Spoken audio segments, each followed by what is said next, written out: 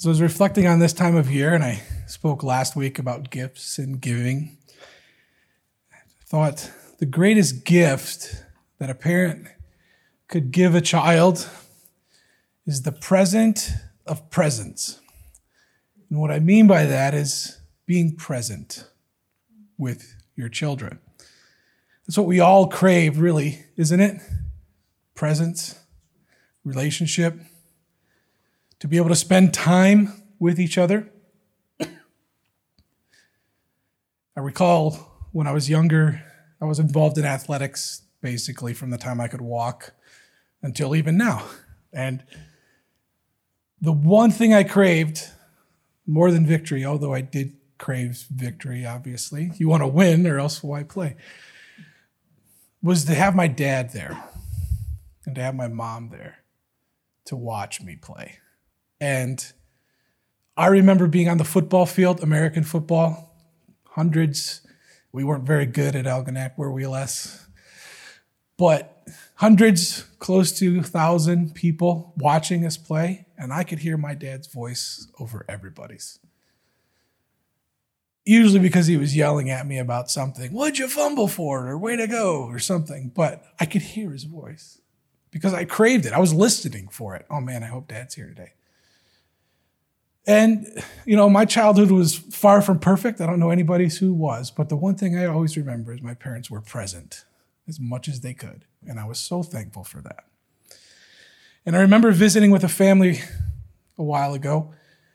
And I always, whenever I go to a family's house, I know this is weird, but I always watch the interaction between the mom and the dad and the children, just because it's fun, just to see how they interact with each other. And I remember this little boy, the youngest, just following his daddy around the house. Everywhere he went, it's like he was in his back pocket almost. And I just thought it was he just wanted to be near him, wherever he was. And we were talking and fellowshipping, and it came time for bed, and the little boy came up. Daddy, will you come read me a story before bed? He's like, of course I will. Sure, yeah. And his eyes got like this big. He just wanted to be with his daddy. Just to spend time with him, to be present. And I did some research, as I'm prone to do, and the census.gov put out a survey, post-survey results.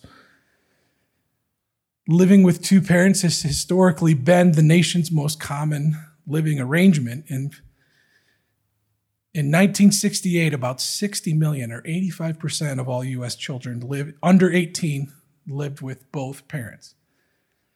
By the time the census came out, the same question in 2020, that went down from 60 million to 51.3 million, or 15% drop. Living with one mother only is the second most common living arrangement. In 1968, 7.6 million, or 11% of all children lived with only their mother, compared to 2020, 15.3 million, or 21%. With father only is the least common, 0.8 million in 1968, 1%. In 2020, it was 4.5%, or 3.3 million. And there's even numbers for just living with no parents or grandparents or what other living arrangement. 1968, 2 million people, 2 million children, or 3% of all of them. And it's gone up 1 million to 2020, 3 million, or 4%. Being present is very important. And we see, if you want to extrapolate a little bit, how our society is affected by living arrangements, parents being present, and so forth. Because as humans, we crave shared experiences. We crave interaction with each other. By nature, we crave relationship. Even an introvert, extrovert, there's a common bond for a desire for shared experiences. When I was in 1998, I visited my first ever international trip. I went with a group of folks from Starville. We went to Spain, and then we spent for a week, and then we spent a weekend in London, where our dear Mr. Humphreys gave us a guided tour of London, walked us around. I don't think our tour guide showed up, and he said, I'll do it. Showed us around, and it was awesome. We had a great time, and we still talk about it whenever we get together. But there was something different when my wife and I were planning to go, because she had never been, in 2019 when we went back. And I was like, I can't wait to share this experience with her, seeing Big Ben for the first time and seeing all of these things in the museum for the first time. Shared experiences. We went to the Cliffs of Moher in Galway in Ireland and just stood there holding each other's hand, looking at probably the most beautiful thing we'd ever seen. Just an amazing experience that we shared together. Well, it turns out humans are driven by shared experiences, and it's backed up by medical research and facts. The National Institute of Health published in the National Library of Medicine a study that they did with wanting without enjoying, the social value of sharing experiences with each other. The result was they found through medical backing of things up that even if there wasn't any kind of tangible increase or even a monetary increase, people would generally lean towards sharing an experience with someone, even if they felt no benefit or monetary gain out of it, because they just wanted to have that social connection. Think of the best dessert you've ever had, right? And you're with your friends, you go, oh man, you got to taste this, right? You got to taste this. It tastes so good. We just want to share with each other. So we're going to start this morning by thinking about the shared presence. The present of presence. And look at Matthew 1:18-25. Very common portion of Scripture this time of year. Now the birth of Jesus Christ was on this wise. When his mother Mary was espoused to Joseph, before they came together, she was found with child of the Holy Ghost. Then Joseph, her husband, being a just man and not willing to make her a public example, was minded to put her away privately. But when he thought on these things, behold, an angel of the Lord appeared unto him in a dream, saying, Joseph, thou son of David, fear not to take unto thee Mary, the wife, for that which is conceived of her is of the Holy Ghost. She shall bring forth a son, and thou shalt call his name Jesus, for he shall save his people from their sins. Now all this was done that it might fulfill prophecy which was spoken of the Lord by the prophet, saying, behold, a virgin shall be with child, shall bring forth a son. They shall call his name Emmanuel, which being interpreted is God with us. Joseph, being raised from the sleep, did as the angel of the Lord had bidden him, took his wife unto him, and knew her not until she brought forth his firstborn son, and they called his name Jesus. Emmanuel, God with us. The first name that we get about our Savior is translated God with us. Now, it might seem obvious or very clear or blunt, but the Almighty God, the Almighty One, the All-Powerful, became God with us because he wants to be with us, doesn't he? He wants relationship. It's an amazing thought that God wants to be with us for all of eternity. Now think about the last going on 3 years now. Everything's kind of been isolated and locked down, and we've been spending a lot more time with our families and a small group of people, not even going into work, just working from home. You're around each other constantly. And I'll tell you what, I got a little stir crazy. Even I got sick of being around myself, right? I got sick of being around myself. Man, I got to get out. I got to walk or do something. But God never gets sick of us. He wants to be around us forever. God with us. Now, he came to earth in human form. We know that. He was tempted in all points just like we were. And we can underestimate the human aspect of Christ sometimes. We think of him as God, and of course God in the flesh, but he was all human just like he was all God, all at the same time. The human aspects of Jesus craving relationship, interaction with his family, with his disciples. You see it throughout the scripture, the relationship, the driving force, because he was human, right? Another good Christmas verse, Philippians 2, 5-8. Let this mind be in you, which was also in Christ Jesus, who being in the form of God, thought it not robbery to be equal with God, but made himself of no reputation, and took upon him the form of a servant, and was made in the likeness of men, and being found in fashion as a man, he humbled himself, became obedient unto the death of the cross. He became the untouchable, all-knowing, all-powerful God, became touchable and approachable in his human form. All-powerful God, the omnipresent God, became present. He downsized himself into, as Pastor Karam always used to say, into an embryo. He confined himself into a body, the all-present, all-powerful God.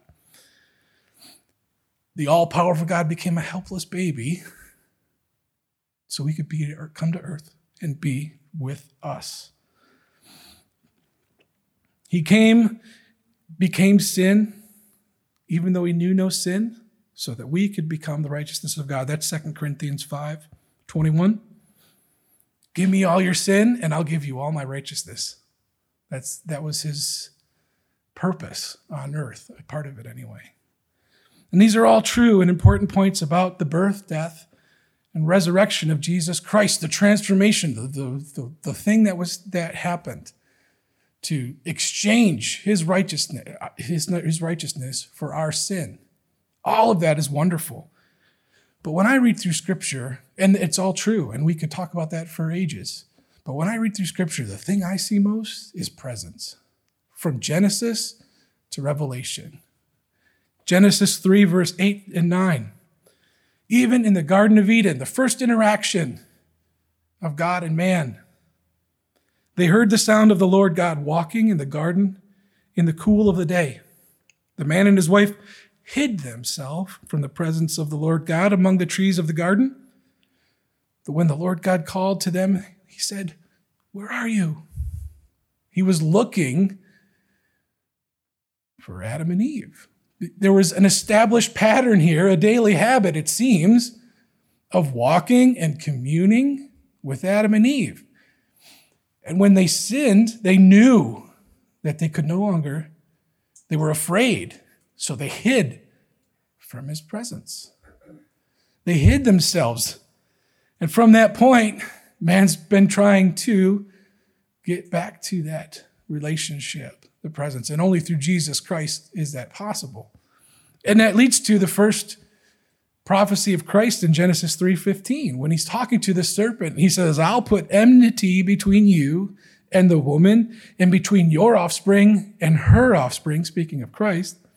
"He shall bruise your head and you shall bruise his heel." From that point forward, man is trying to get back into the very presence of God. That relationship that he desires. Moses in Exodus 33, 13 through 16. "Now therefore, if I have found favor in your sight," he's praying this to God. This is a few short verses away from where it says Moses spoke with God. As a man speaks with a friend, he says, "If I have found favor in your sight, show me now your ways, that I might know you in order to find favor in your sight. Consider too that this nation is your people." And God said, "My presence will go with you, and I will give you rest." Moses says in reply, verse 15, "If your presence does not go with me, do not bring us up here. For how shall it be known that I have found favor in your sight, I and your people? It is not in your going with us, so that we are distinct, I and your people, from every other people on the face of the earth." His presence distinguishes us from everyone else. The fact that he's with us, that he goes with us, that he is communing and having that relationship with us. What a blessed thing. And that's the first name that he was known as, announced to his earthly mother and father, Emmanuel, God with us. David desired it throughout. Read the Psalms, read Samuel, read it all. Psalm 27:4, one thing have I desired of all things, all other things, that I will seek after, that I might dwell in the house of the Lord all the days of my life, to gaze upon the beauty of the Lord and inquire in his temple. At this point, David wasn't king. He was told he was going to be king. He's running for his life. And he says, not one thing I desire, make me king. Not one thing I desire, save me from these guys who are trying to kill me. He says, one thing above all else, I just want to be where you are, in your presence. He's reminding the Lord later on in the same chapter, verses 7-9, Psalm 27, you have said, seek my face. My heart says to you, your face, O Lord, do I seek. Hide not your face from me. Turn not your servant away in anger. O you who have been my help, cast me not off, forsake me not. O God of my salvation, he says, when you told me to seek your face, I cried out and said, I will seek your face. That's what I'm doing. So please don't cast me away from that.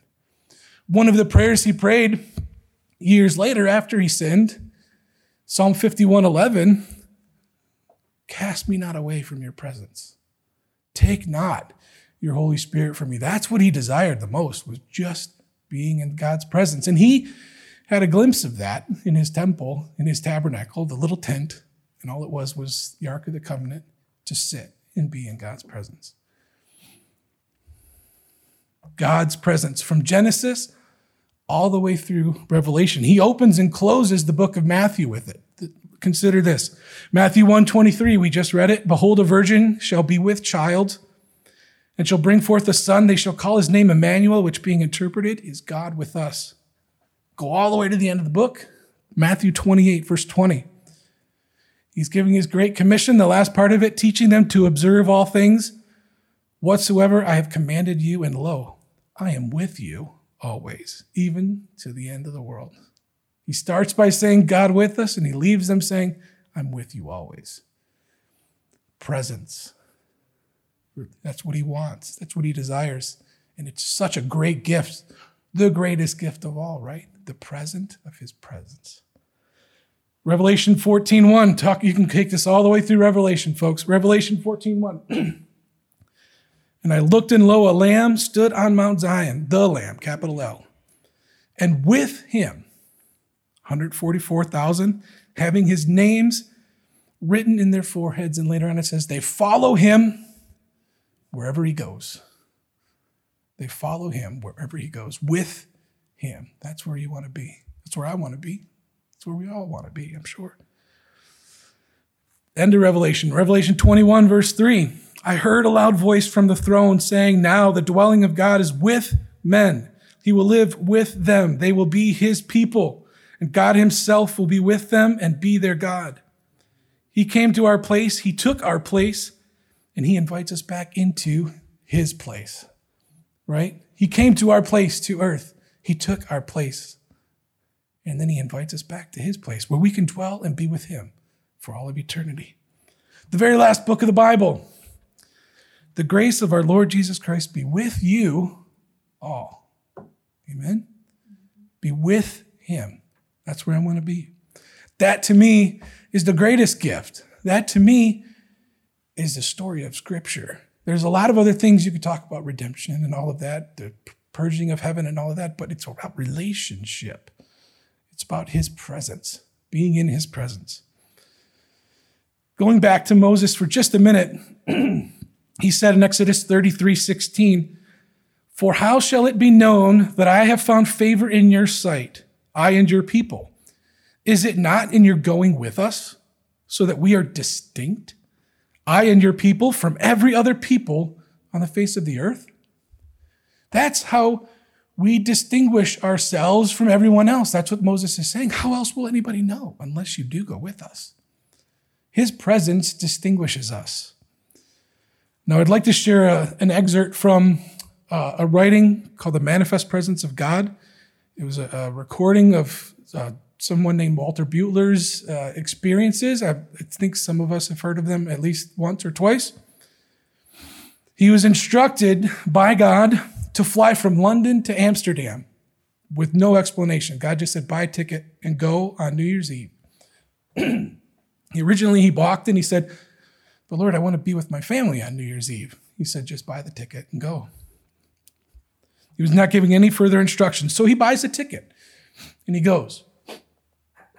He lands in Amsterdam and says, Father, this is the airport in Amsterdam. I am here. Unless you speak, I will go into the city, check into a hotel, and tomorrow morning at 8 o'clock, I'll buy a ticket and go back home. He gets to his hotel and he says, Father, here I am in the hotel. I've checked in. If I don't hear anything from you, tomorrow morning, I'm going to buy a ticket and I'll go home.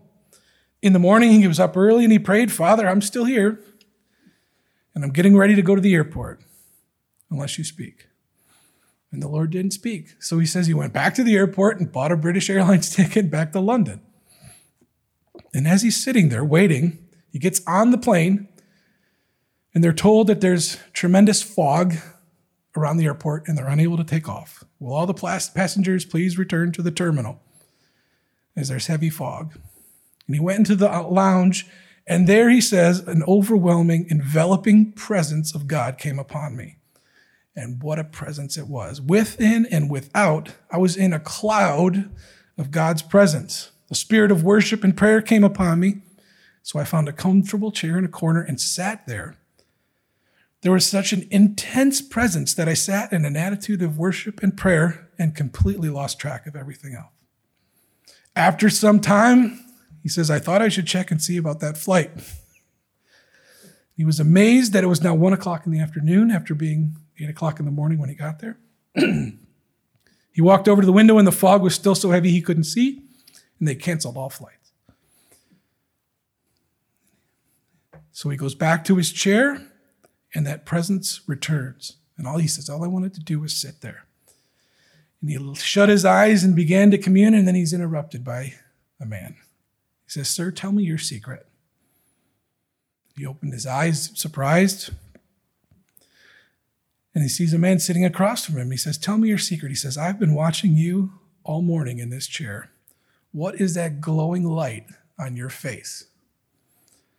And he says, what light? And he didn't even know what he was talking about. He said, you had a light on your face. And I wondered to myself if what you had is what I am seeking. Please tell me your secret. He says, he was a man from Eastern Africa. He was raised in the Muslim religion, and then he left that because he wasn't happy, and he tried all these other religions, he says, and I left all religion. I just gave up because I couldn't find anything, but you seem to have what I'm looking for. Show me what your secret is. So Brother Butler, of course, expounds and shares with him. And I've read this account many times, and I've used it as an illustration in other sermons before. And each time something new comes out. And this, you could talk about God's providence leading him there and all of that, but the thing that struck out to me in the perspective of this message was he waiting on God, waiting in his presence, taking advantage of being in his presence. It's a gift to us. Do we wait on him and just listen sometimes? He was just listening to God. He didn't speak at all, he says. He just sat there. Waiting on God. It teaches us dependence on him. And there is silence. Coming before God in his presence and silently sitting. Just listen. David was an expert at this. 46:10, Psalm 46:10, be still and know that I am God. I will be exalted among the heathen. I will be exalted in the earth. Psalm 62:1, my soul waits upon God. From him comes my salvation. Pastor Daniel was sharing about knowing the times, knowing the seasons, and one of them was a time to be silent. And there was also the time to speak. How often do we just enjoy sitting in his presence? That's what he gives us. He gives us time. And the great thing is he's infinite. He's got all the time that we could ever ask for. Sitting, meditating, coming with expectation even, a hope. What will you speak to me today? We won't read it for the sake of time, but in Exodus 24, God speaks to Moses and says, come up and I'll give you the law and so forth. So immediately Moses goes up. Now, did God speak to Moses right away? No, it took him 6 days where he's sitting there. Okay, Lord, I'm here. Brother Butler, the same thing. I'm here. If you speak, imagine the time frame. It's a short story, but he got there. I'm going to check into a hotel, spent the night, got up early so he could pray and hear what the Lord would say. Nothing. Just waiting for the Lord to speak. Just waiting for the Lord to speak. Does his presence distinguish us from other people? It's not about the Bible thumping. It's not about the message. It's not about the Jesus fish on the back of our car. It's about his presence. Moses literally glowed. He had to wear a veil. Otherwise, the people wouldn't be able to look at him. Jesus, when he was transfigured, came down from the Mount of Transfiguration and his face was shining. His clothes were white like light. So what a joy it is to know Emmanuel, God with us. What a gift. The present of presence. From the beginning of time until the end of time, God has desired to be with his people in intimate relationship, sharing experiences with him, waiting in his presence. Even if you are one of those statistics that I read earlier, without a father, without a mother, he can be with you always. Even if you had the greatest family life ever, he still is with you always. That's been his desire. He never grows tired of being around us. Never grows tired of being in his presence. So do we desire to be with him? Do we appreciate the present of his presence? Amen. Father, we're so thankful for this gift. We're so thankful that you desire to be with us, that you would come to this earth, Lord Jesus, to commune, to fellowship.